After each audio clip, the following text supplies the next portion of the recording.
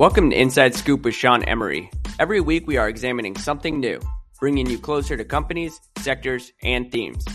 This recording should not be construed as a substitute for personalized individual advice from Avery & Company or any guest on the show.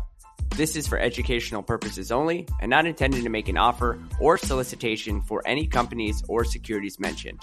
With that, let's get on with the episode.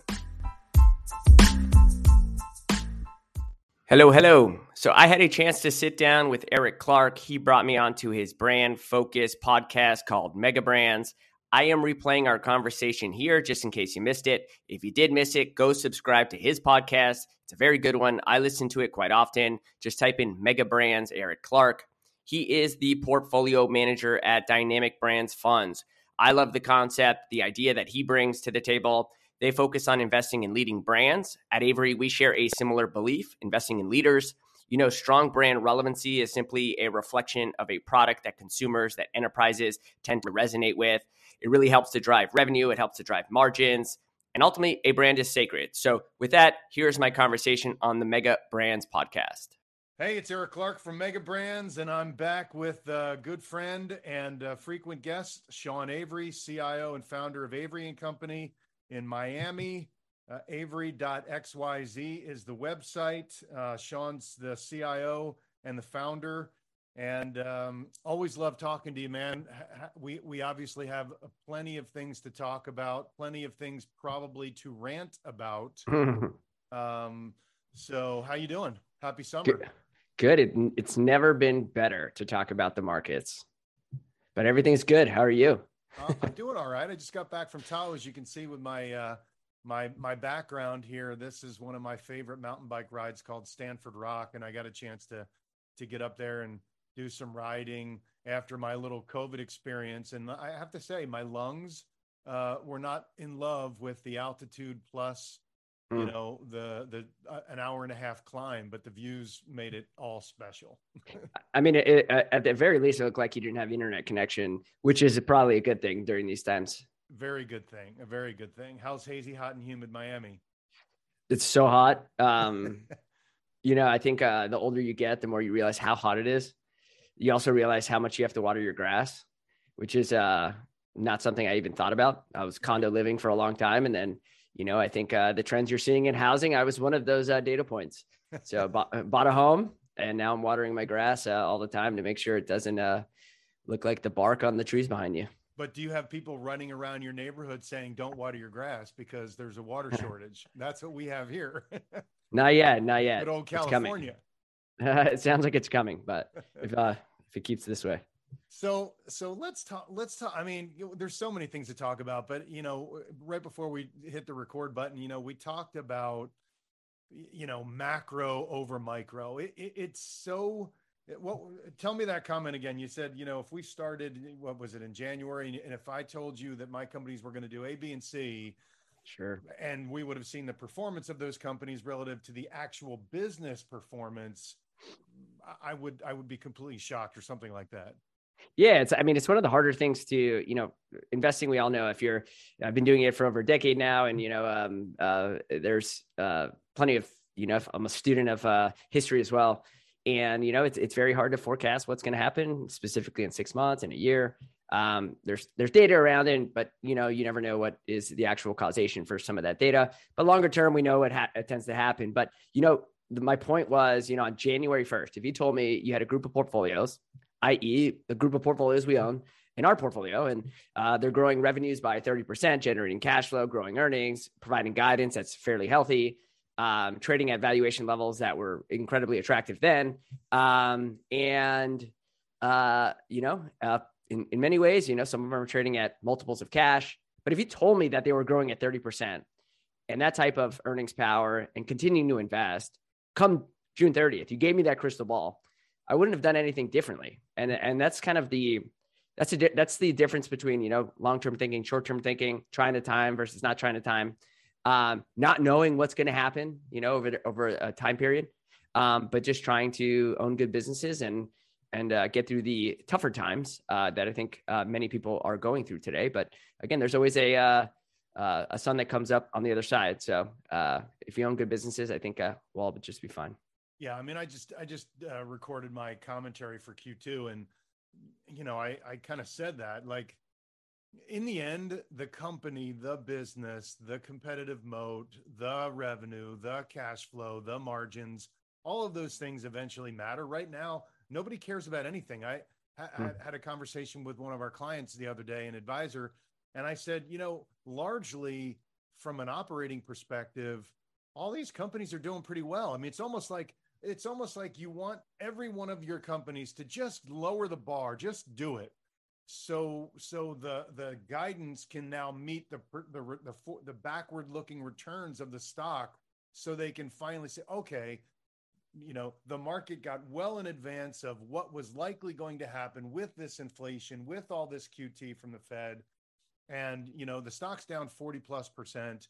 And now they've lowered the bar down to their ankles. So they're, over the next year, for the most part, they can tiptoe over the estimates. Let's just get it over with at this point. It's like the slowest bleed I've ever seen. That is it. I mean, even analysts a couple of weeks ago, the Adobe earnings call, which was actually a good earnings call, and this is a bellwether in kind of software and content and creation and advertising, whatever you want to call it. But the analysts on the call we're saying, hey, your stock's down like 45-50%. Why don't you just lower your guidance for the year? I mean, the market's giving you a pass here, so do it. And he just said, this is what we're seeing in our business, and why deviate from that? So you have to applaud the team there for not deviating from how they typically forecast. But yeah, you're right that we live in a world where people want that beat and raise mentality, and even like not good enough beats are essentially smacked down in this world. So yeah, maybe you have to go through a cycle of guidance cuts.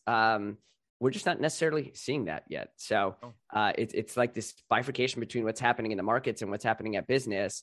I know the market's forward looking, but we're at the companies are in a pretty good place relative to the damage that's been done. The macro guys, what was it? Ray Dalio's, one of his funds is up like 30% or something like that. I mean, obviously, macro is driving micro, and those guys are just, it's like I view macro like a chessboard. Guys are just like, well, if that happens, then this happens, this happens, this happens, and if that happens, these things happen, and here's how we're going to play all that stuff, and we're just going to sit back and we're going to wait for that if then thing to happen. And that's not that. I mean, I'm sure both of our teams play some of that game, particularly on the, as a consumer investor. When I started to see prices rise, I thought, okay, eventually people are going to start changing behavior. At first, we just bitch and moan about prices, but we keep doing what we were doing with the brands and the industries that we're doing it with. And then eventually, if we really start to feel the pinch, we start playing the this versus that game. And I think Sure. We're doing that now with consumption. People are choosing to go more to Trader Joe's or more to Costco and stay away from, the bougie market where you spend 30 or 40% more, things like that.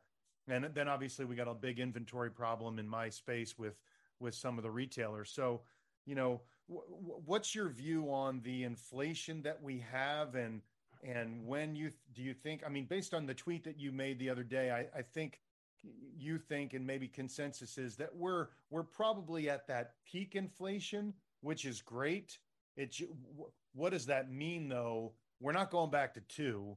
So we might be at peak and we might have a rate of change benefit tailwind. And is that enough? And where does inflation maybe, if we look out 2 years, where is inflation? Or even 1 year, where's inflation? Yeah, I mean, obviously it's generally tough to call some of this stuff. But look, you have the two main measures, right? Which is headline and core, and core now for 4 months in a row has decelerated on a year-over-year basis. And if you look at like the CPI now, you can kind of look out to see what July is potentially going to look like. And that is something like a 0.3, 0.4% month over month change, which you annualize that, right, to try to get some form of a annual number looking forward. And, that comes out to 3, 4, 4.5%. And on the top line, which is the headline number, a lot of that's being driven by commodities. And one thing that is important to note is that a lot of these data points that come out specifically on the macro side are super delayed. So if you have access to any sort of real-time data, whether it's, foot traffic trends to this, whether it's rental prices on some of the listing sites like Zumper and airfares and Hopper and some other like data sources that you can really track what's happening in real time, many of these things are in declines. And that will show up in future CPI prints. Some of them are going from actually inflationary to deflationary. So look at like used cars. Heading into the year, we kept putting out this chart on the search for used cars on Google, and that was making near decade lows in terms of the demand there.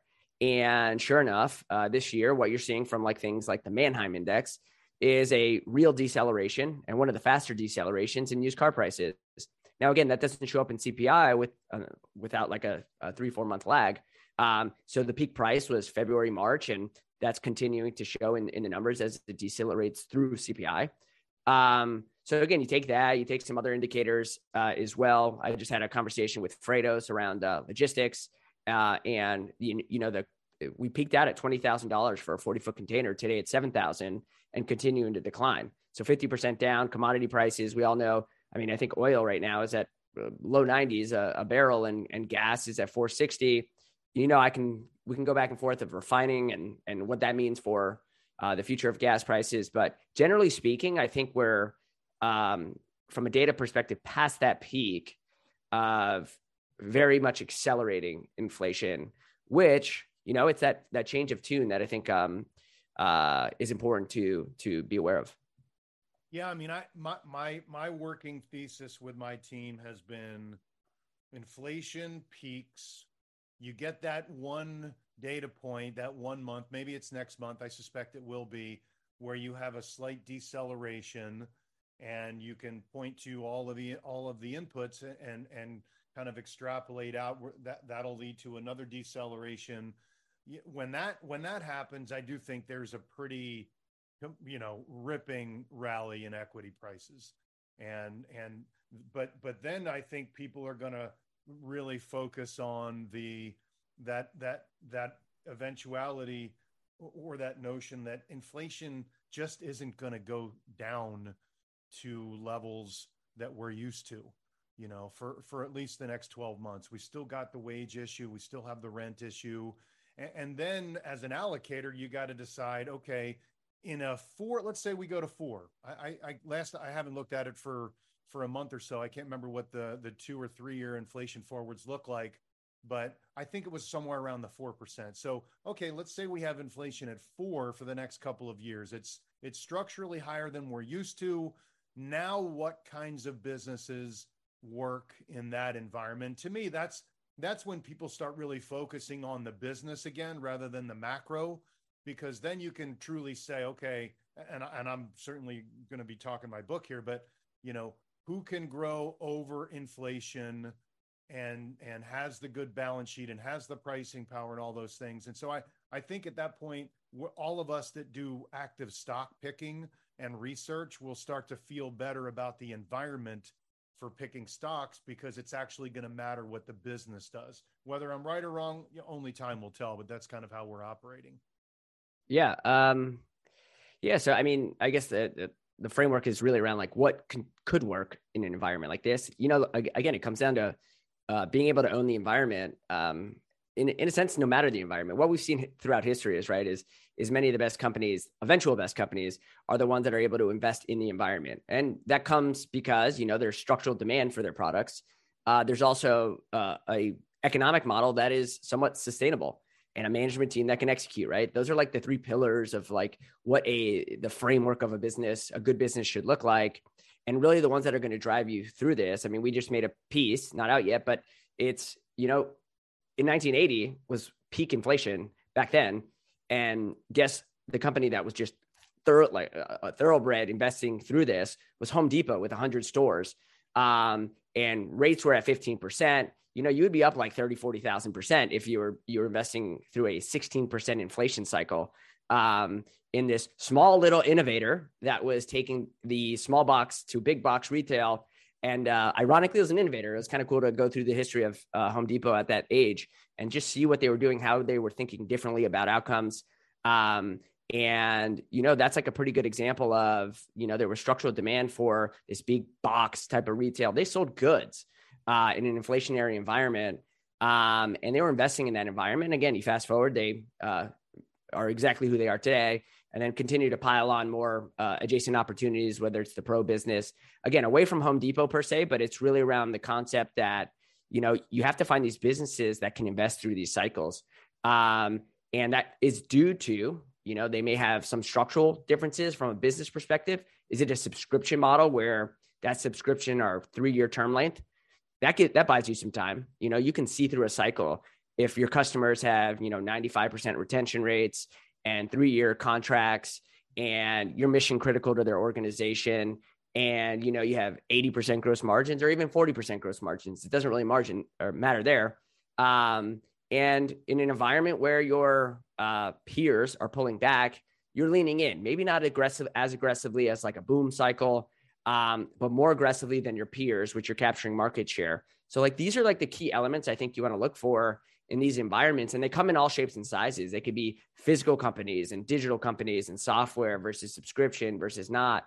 I think those are key. Maybe the flip side is what kind of maybe you don't want to touch. And I think, again, it's kind of the opposite of that, right? Which are, what is not structural in nature. I've been talking about some of the energy companies. There's obviously interesting energy companies, but some of the upcycle in energy prices led to kind of lifted all boats. And there's going to be continued pressure in some commodities, upward pressure, and that'll continue to be margin accretive for some of these businesses that are providing value. Some of the ones that you don't want to potentially is highly transactional. That's very kind of like mid-market, right? In terms of who they're selling to. I think that's maybe where you want to stay away from, is right in the middle. And again, staying away from, meaning almost like a trader's mentality, is trying to stay away from it for now. If you're really just trying to pick the best of the best. But again, leaders with high margins, sustainable business models, I think those are like the key elements that you should be looking for. It doesn't really matter the industry or sector. Yeah. How many names are you carrying now typically? Yeah. So 13, 14. Concentrated. Okay. Yeah. So we have 14 rough, which is actually on the high end of what we own. For a while there, we were at 8, right? Because we didn't see as many opportunities. There's always opportunities, and obviously the markets will ebb and flows. And today it's around that 13, 14 number. And it's really around, spreading your opportunities around more companies, because I think, and I think it makes rational sense, is, when markets are elevated, in theory, there should be more or less opportunities. And when markets are depressed, in theory, there should be more opportunities. So it's kind of that spreading out into companies really, really well. I think that's key in these environments, is just really knowing your companies incredibly well, so that you can calmly watch some of the fireworks that go off in the markets every day. Do you have any newer names that you've put in over the last 6 months or so that you can or want to talk about? Otherwise, we can just move on to a couple of other topics we talked about. Yeah, we've talked. We've been outspoken about some of those, which is Duolingo, which is an investment of ours. We talk about inflation. You have a cash flow positive business that has 40 million users on its platform. Roughly 6.5 are paid now, so subscribers. That's the bulk of their revenue, is this subscription business. It's free. It's free to start, right? So an inflationary environment where you're trying to learn, you're probably going to trade down from some of the Coursera stuff and move into like the Duolingos of the world. I think that's one avenue that we think is interesting. Strong balance sheet, strong economics. Doesn't really use marketing to drive business. It's really organic and referral based. They're about to launch a math product. We're testing the beta here, and that's a pretty good example of the environment around us is spooky to some. Yet here's Duolingo opening up a food truck, taco food truck at their headquarters, and launching a math product in the thick of kind of what people would say is potentially weaker economic activity down the road. So that's one. I mean, there's others. Yeah. Where are they? Where is that? That's not a U.S. company, is it? Yeah. So okay. Pittsburgh. So they're based in Pittsburgh. Luis, who is the founder and CEO from Guatemala. So that's probably why there's, he's pretty out there in terms of being in the media from time to time. So, he has a pretty strong track record of building business. He founded Recaptcha and sold that. That little annoying thing we all always click before you're logging into a website. Yep, that was him. And now he's Duolingo. So it's a pretty interesting story, to say the least, that we think not too many people. There's a lot of brand awareness, but I don't think there's a lot of investor awareness. Okay. Yeah. In December, when we do our updated brand analysis, and I always try to pull in, at least 10% of, kind of emerging brands. So I'll get to know that one a little bit. So I'll put that one on my list. Definitely a brand. We talked about buy now, pay later. So now that we've seen the meteoric rise and the meteoric crash, I mean, do you have any thoughts? I was amazed at, first off, I was surprised that Klarna never went public and monetized. And I was even more amazed at the down round that they experienced from, what was it, 40 something billion in valuation down to like 6 or 7. I mean, what a painful down round that was. So talk to me about the buy now. I mean, as a consumer, I've used it a few times. I don't know that I'm the ultimate demographic, but I've used it a few times. It kind of takes the edge off and makes you feel good about buying something that, like a guilty pleasure. Buck Mason for me, a men's retailer, online retailer. I've done it, when it pisses my wife off and I'm just like, hey, I just buy now, pay later. I got 4 shirts. At least they're the best shirts in, for men, at least for my body type, because they cut off right at the waist. Good shirts. I don't have the dad bod yet, so I don't want the dad bod shirt from Under Armour. No. Yeah, I mean, buy now, pay later is an interesting space. I think there's a misunderstanding of the space, which is really 2 things. Is one, that the average customer on there is actually paying these things with a debit card. That's number one. And depending on the company, right, 80-90% of all those transactions are with debit cards.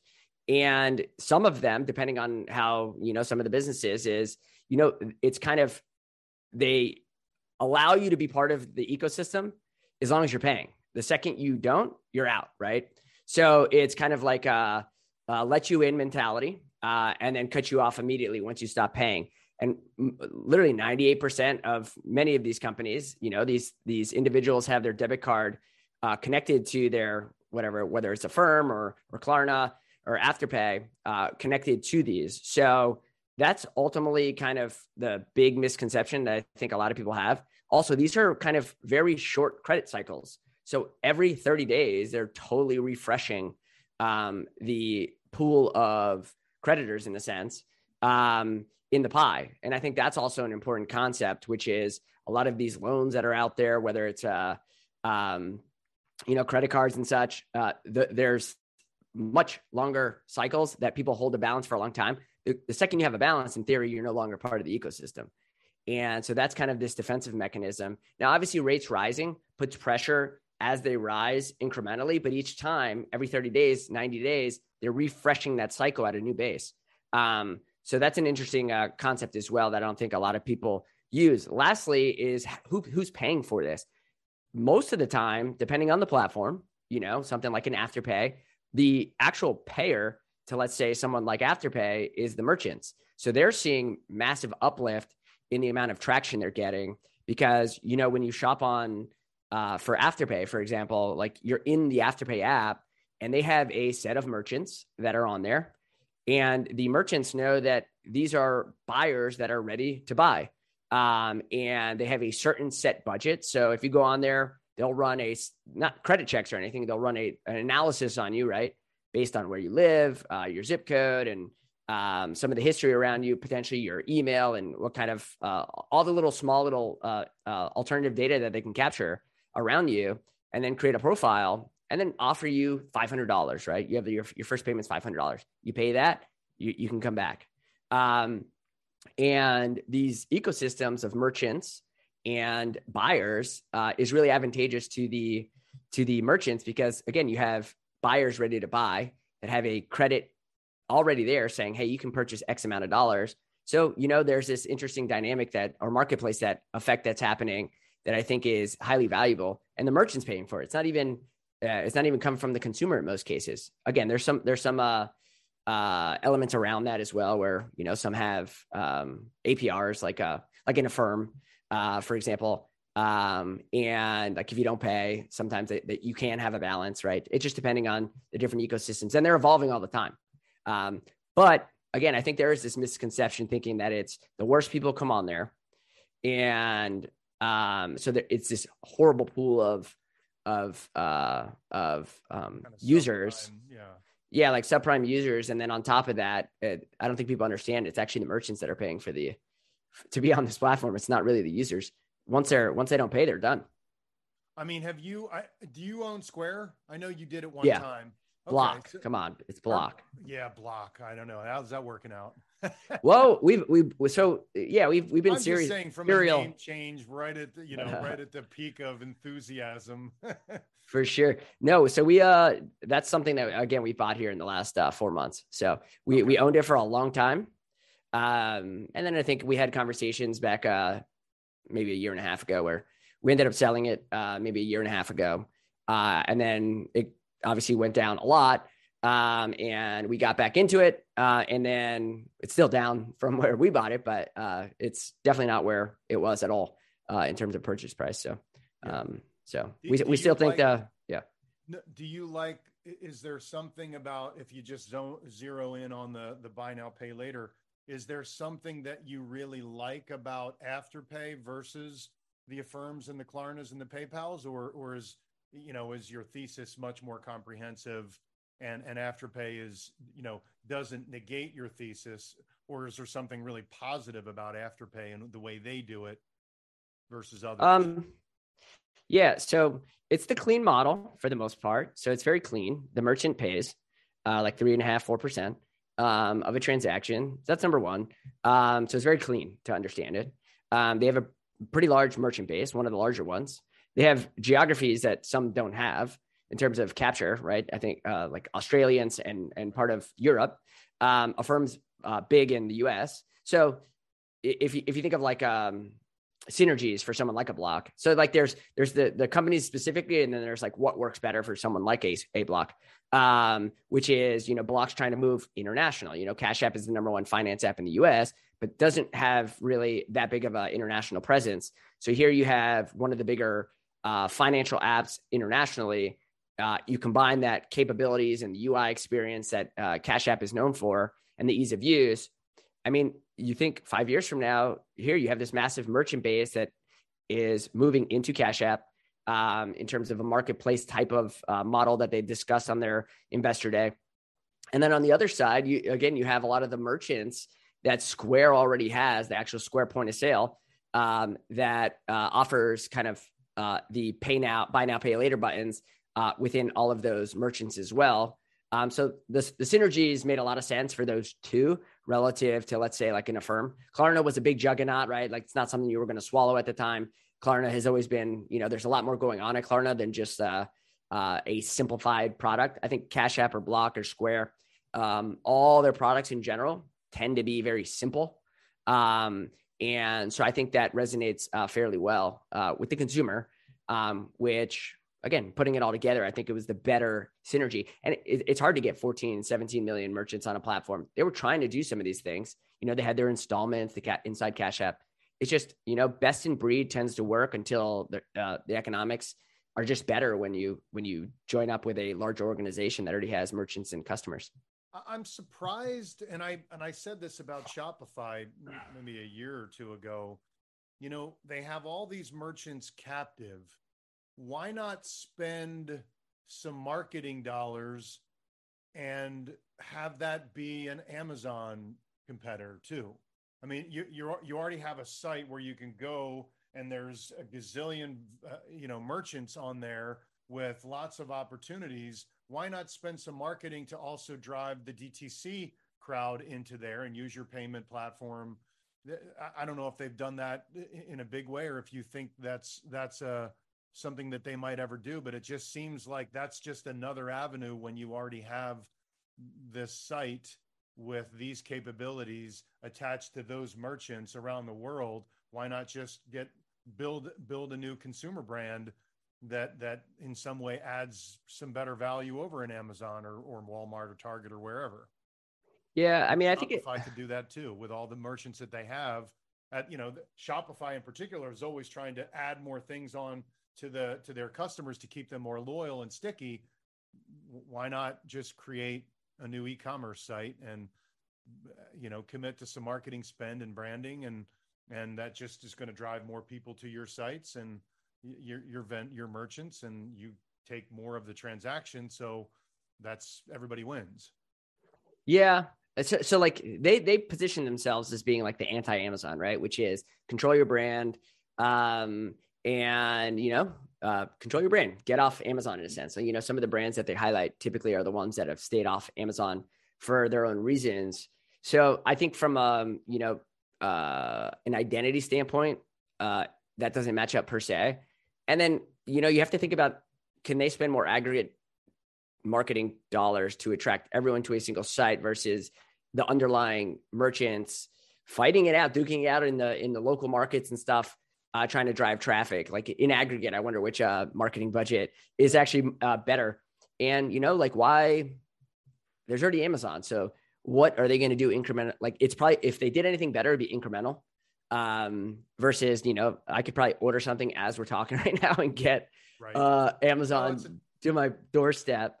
And then the others are doing it as well. It's like, you can get same day with Target and some of these other stuff today. So I think that would just be an uphill battle to climb and a lot of wasted marketing dollars. Yeah. And just be the tools to get all of these brands to succeed and get them early. So when they're big, they become the next Nike, and Nike's obviously an exaggeration, but they become big enough to matter. I think Bombas, they always name Bombas in all of their stuff.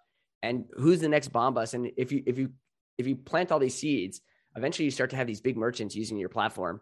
And it's kind of this bottoms up approach. And they've done a wonderful job. I mean, they've just crushed it with that. And Shop Pay is interesting. I mean, it's like right there, top of the App Store, which shows you, that's like the ecosystem that's pretty cool. You go on a website that's powered by Shopify, the customer's happy because you don't have to type in anything. And it's just easy for that. So, I mean, yeah, you never know when, the fulfillment stuff they've been trying to do.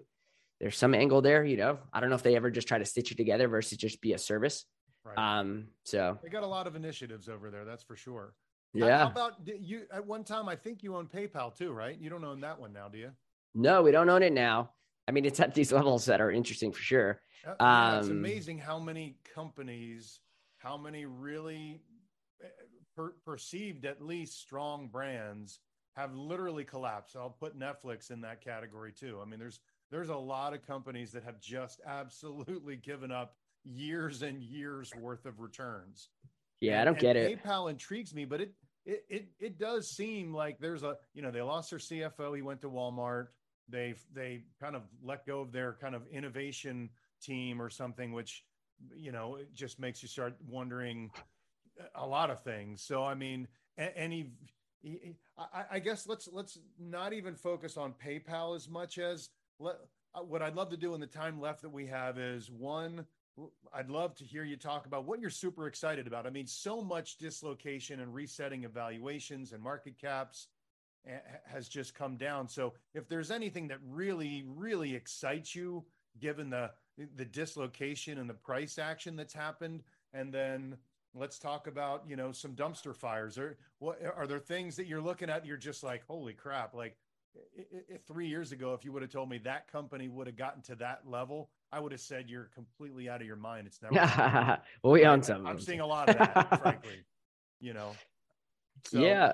Go with the passion stuff. I mean, is there anything that just you're super excited about that you may own or may not own that you're starting to think, okay, this is enough?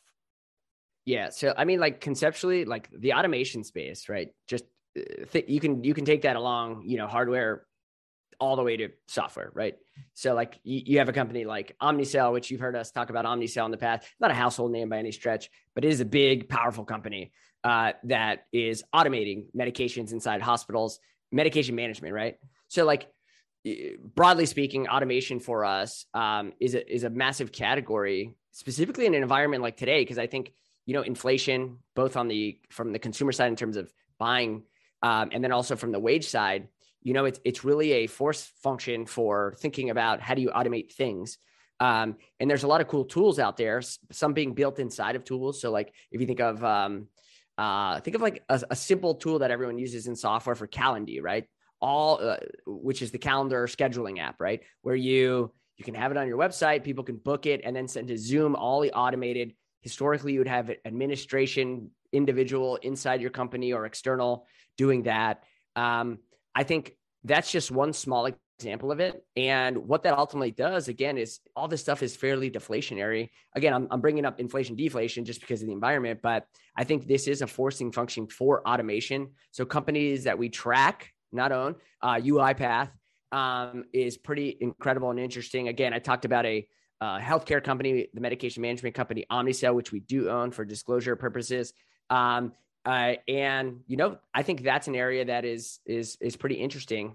Freelancing and remote work, whether it's the Upworks or Fiverr's we're owners of, very interesting space to say the least. I think, again, it goes back to the same thing I just said. This is an environment where wage pressures are rising. The need for skilled labor is increasing, but that cost of skilled labor is increasing at the same rate. And what does that mean? That means either you go to pools of skills where it's kind of like pay as the project, or you automate other things. Well, automate, you're not automating skills per se. You're automating more redundant tasks that you don't want to do. And the flip side of that, again, is finding pools of skilled labor. And I think if you think about 4 years ago, the idea of working from home, broadly speaking, or hybrid, or whatever you want to call it, wasn't likely to exist in a broad sense. And what you've seen is management teams, executives become accustomed to not tracking every single thing that their employees are doing, gaining trust. There's this trust relationship or not, which is what's sending them outside of these organizations. And ultimately, you put this all in a bow. I think that's the flip side of, what's happening today, where this environment is unlocking automation, is unlocking the need for skilled kind of project-based talent.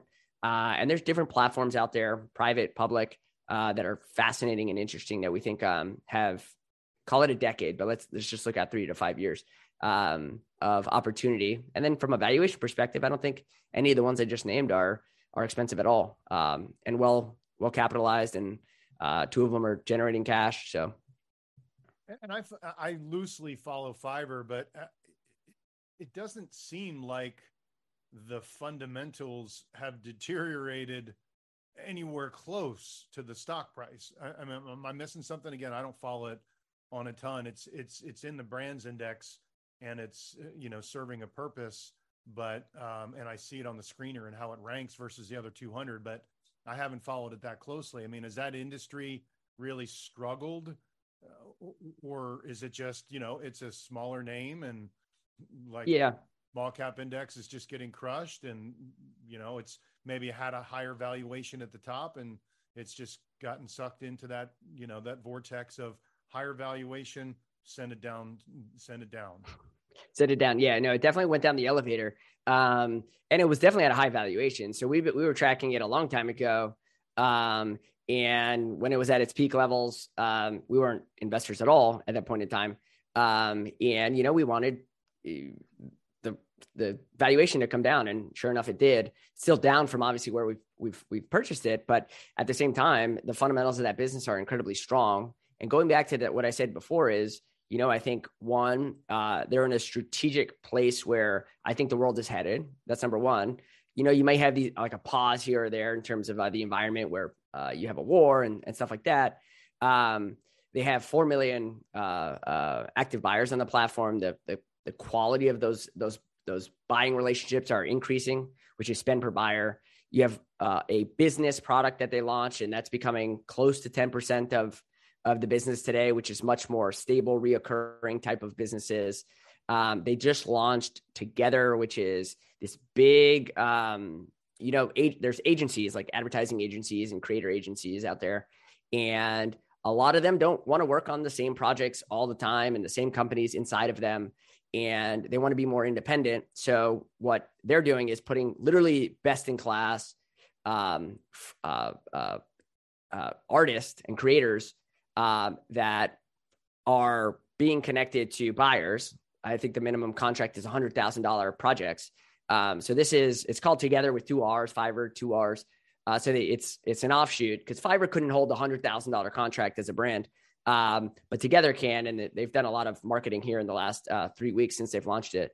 And again, it goes back to that concept of investing when others are potentially, stepping back. So I think it's a really important distinction between those two. And again, the business is doing just fine. It's doing great. If you have a 5-year time horizon, then there's really nothing to see here. Is this a little bit like Uber or Lyft, where somebody is on Fiverr, but they're also on a bunch of other sites looking for work, posting work too? Or do people tend to go on Fiverr and that's kind of the only place they are? Or maybe they're on Upwork too, or whatever. Yeah, so there's shared stuff. Obviously, I would say it's more like an Etsy than it is an Uber and Lyft, right? Where when you're buying something from somebody, when you order an Uber or Lyft, at the end of the day, like as long as the person's not a 1-star, I don't think anyone really checks the stars because you assume everyone's like can drive you somewhere, right. And so it doesn't really matter if you're Uber or Lyft, right? But when you're talking about, hey, edit my podcast episode for me. Like you care. And for you to succeed on these platforms, you have to continuously perform, right? They have milestones on the platform, which is, perform over a 60-day window and generate this amount of stuff. And then once you actually start ranking high, more business comes to you. Uber, if you're in the right zip code and someone hits the button, you get business. It has nothing to do with your ranking. So there's plenty of incentives to stick with the platform once you started it. You can still go to the other platforms and try to get work that way as well. But again, I think it's more like the analogy is more Etsy, and they talk a lot in terms of business, in terms of ads and some other stuff that they're working on. So yeah, I mean, I don't know when. I mean, I sit here with my little basket of stocks that have just gotten destroyed, and the asymmetry from an upside to downside, if you have a couple of years time frame at this point, is heavily skewed in your favor. I'm just waiting. I'm just waiting to deploy because I'm going to trim some Home Depot, trim some Lowe's, trim some, just to build up an allocation to, loosely what we call the dumpster fires, which is just the stuff that has absolutely gotten annihilated, where you're just like, okay, this is absurd how much damage has been done relative to the importance of the business, the competitive nature of that company versus their peer groups. So I'm waiting. I don't know when, if the market is anticipatory, maybe I should start building that basket in tranches and just stop trying to time it, but we'll see. And lastly, anything that's just, gotten annihilated that you're just like, I'm licking my chops on that one, a little bit like your dumpster fire, kind of watch list, if you will. Any themes, any businesses or anything that you've researched or you're doing research on?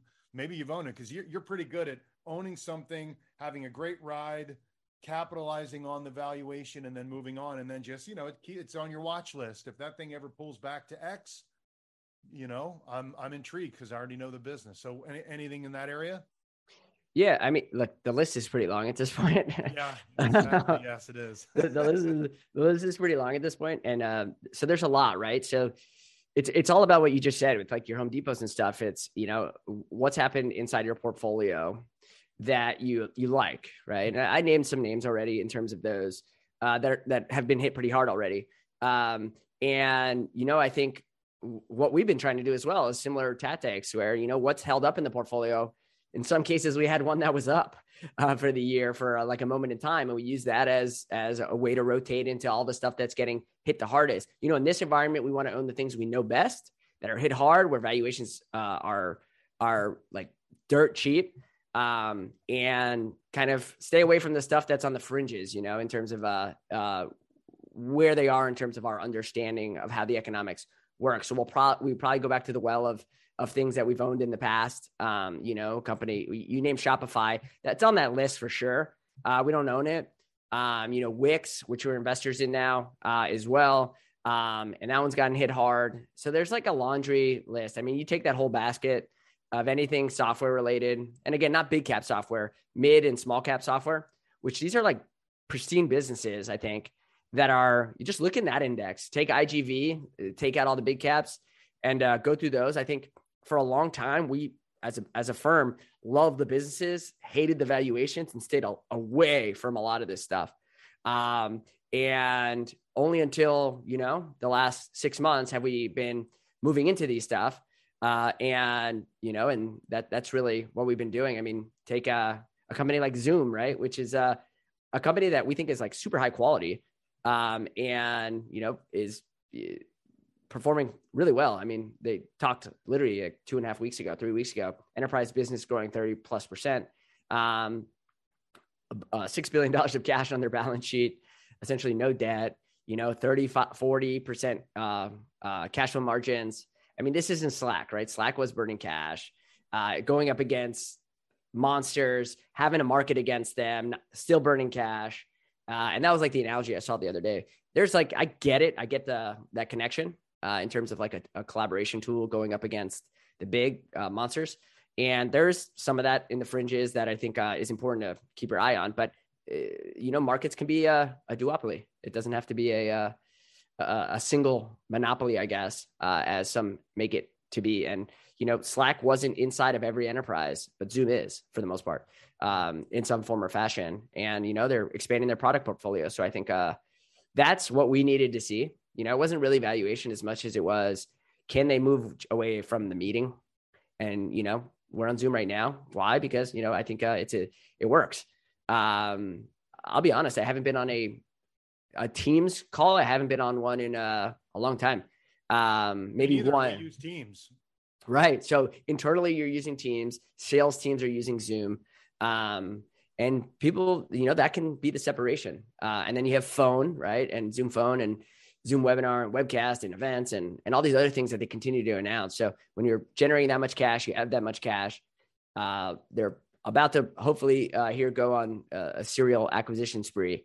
And they have $1 billion or $2 billion buyback. So, in place. Eventually it'll matter. I mean, Zoom is definitely in that list. And I don't know if you follow Qualtrics.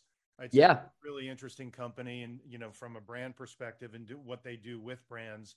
And I posted on Twitter one day when I saw the list, it's kind of their annual survey of companies and where they think they're going to spend their time and their money. And, if we're going into a slowdown and companies are doing lots of cost cutting and rationalizing employees, et cetera, travel was the one thing that, that's one thing that they're going to cut. Like when Zoom's here, you can cut your travel budget pretty easily and just do your Zoom meetings again. We're all used to doing Zoom. So Zoom is one of those things that's super intriguing and it's going to matter at some point. Sure. Frankly, no, for sure. I'm surprised it hasn't mattered already because the numbers have been pretty good. And, you get a pop out of the quarter and then they sell it right off because nobody wants anything related to tech or high beta or higher valuation, but it's not even that expensive at this point. Nah, if you do enterprise value to cash flow, it's cheap. And it's like, I mean, unless you think this thing is going to be a structural decliner, then that should be the worry, but that should be for any company. But if you even think it's going to be remotely stable and strong, like, again, it goes back to what you said. There's a lot of companies that have been hit really, really hard. And this was one we've been eyeing since, the heydays of Zoom, 350% growth. And we were getting asked, why don't you own Zoom? Why don't you own Zoom? And we're like, well, it's a single product and, it's a $100-something billion valuation. And this is the revenue you're doing. This is the revenue they would have to do and the margin they would have to do to get to this valuation. That's going to take like 10 years of X% growth. I'm not betting on that. And, at some point it got to a point where valuation was attractive plus the product expansion. And that was the key point, which is, in order to grow and be successful over decades, you need to continue to improve your product, grow into new markets. Home Depot was that prime example of growing into new markets regionally And, Amazon was a book company. So you better, if you think a company is going to be a one-way highway, then that's not the best way to find kind of longer term opportunities. Well, speaking of automation, I look forward to when Amazon can finally roll out that technology, because every time I wait in line at the grocery store or anywhere, you're just like, the technology just needs to be rolled out. I mean, I guess it's just much more difficult to make really work at scale without having too many errors. But at some point, we're going to have that technology. It's going to be wonderful. And then they're going to license that technology. Have you ever owned Amazon, by the way? I think we have a couple minutes left, but I have. Yeah. I have. Yeah. So I heard it. I owned it a while ago, pre-Avery. So okay. It was, it was definitely pre-Avery.